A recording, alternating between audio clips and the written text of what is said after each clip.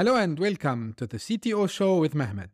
My name is Mehmet, and in each episode, I will be exploring the latest trends, insights, and strategies in topics like cybersecurity, digital transformation, emerging tech, startups, and entrepreneurship. From thought leaders and innovators to entrepreneurs and founders, we will hear from experts across a wide range of industries who are driving change and making an impact in the world of tech and business. Thank you for tuning in. Let's get started. In today's episode, I want to discuss a term, which is a technology. I'm sure you hear a lot about it. And like yesterday's episode, where I discussed the APIs, which I know everyone knows what APIs are, but just to show what are the benefits, I thought I should discuss this technology. This technology is microservices. Now, in the dynamic landscape of technology and business, organizations need to be agile and adaptable to stay ahead. This is where microservices have emerged as a popular approach to build scalable, resilient, and maintainable software systems that foster business agility. What I will be doing today is discussing the benefits of microservices from both technical and business perspectives, the challenges associated with implementing them, and best practices for adopting this architecture in any organization. So let's have a closer look. First, let's define microservices. Microservices are a software development approach where applications are composed of small, independently deployable services that communicate with each other using a well-defined interface. This architectural style is a departure from the traditional monolithic application structure where all components are tightly integrated into a single code base. I will give you an example. What does this mean? So, any application, whether it's web app, mobile app, you have some functionalities. For example, authentication is a functionality. Talking to a database is a functionality. Adding new data is a functionality. Resetting the application is a functionality, and so on. So, in the monolithic approach, everything will be into a single code base. So you have everything tied into one single instance of that application. Now, in microservices, what we do is we break down the application into smaller components. So microservices enable more flexible and efficient development process. So you have a microservice for authentication. You have a microservice, for example, to integrate with another application. You have a microservice that talks to the database, and so on. Now, let's look at the technical and business benefits of microservices.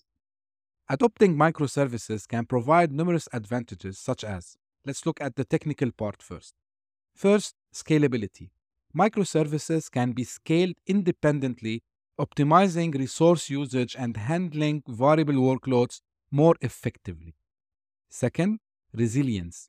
If a single microservice fails, it's less likely to impact the entire system, improving overall application stability. Third, faster development and deployment. Smaller independent services can be developed, tested, and deployed more quickly, accelerating the development lifecycle. Now, let's look at the business benefits. First, of course, agility. Microservices enable organizations to respond faster to market demands, implementing new features and experimenting with new ideas in a much better way because they can just work on one microservice at a time. Second, easier maintenance and updates. Updating or fixing a specific microservice is simpler and less risky than making changes to the whole application in the traditional way. This reduces the downtime and ensure a seamless user experience. Third, improved collaboration. Smaller, focused teams can work on individual microservices, promoting cross-functional collaboration and faster decision-making, and this also will enhance the customer experience. Now, let's have a look on challenges and best practices. While microservices may offer a lot of benefits, they also come with their own set of challenges. Let's have a look. First, increased complexity. Managing a large number of small services can be complex and may require additional tooling and infrastructure. Second, inter-service communication. Ensuring efficient and reliable communication between microservices is crucial, but can be also challenging because you need to, and this will lead us to the third challenge, data consistency.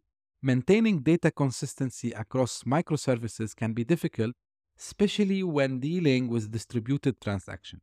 Now, what can be done to overcome these challenges? First, we can consider adopting some of the best practices. For example, start with a clear domain model. So, break down your application into a well defined, cohesive domains that can be implemented as individual microservices. Second, leverage and use API gateways and service meshes. So, these tools can help manage communication, load balancing, and security between microservices. Third, implement event driven architectures. Why? Because event driven architectures can help ensure data consistency and reduce the need of complex distributed transactions. Embracing microservices architecture is very powerful to building scalable, resilient, and maintainable software systems that foster both technical innovation and business agility. By understanding the benefits and challenges and adopting best practices, organizations can really and successfully leverage this technology to deliver high quality applications that meet demands of the modern digital world. I hope you find this episode today useful.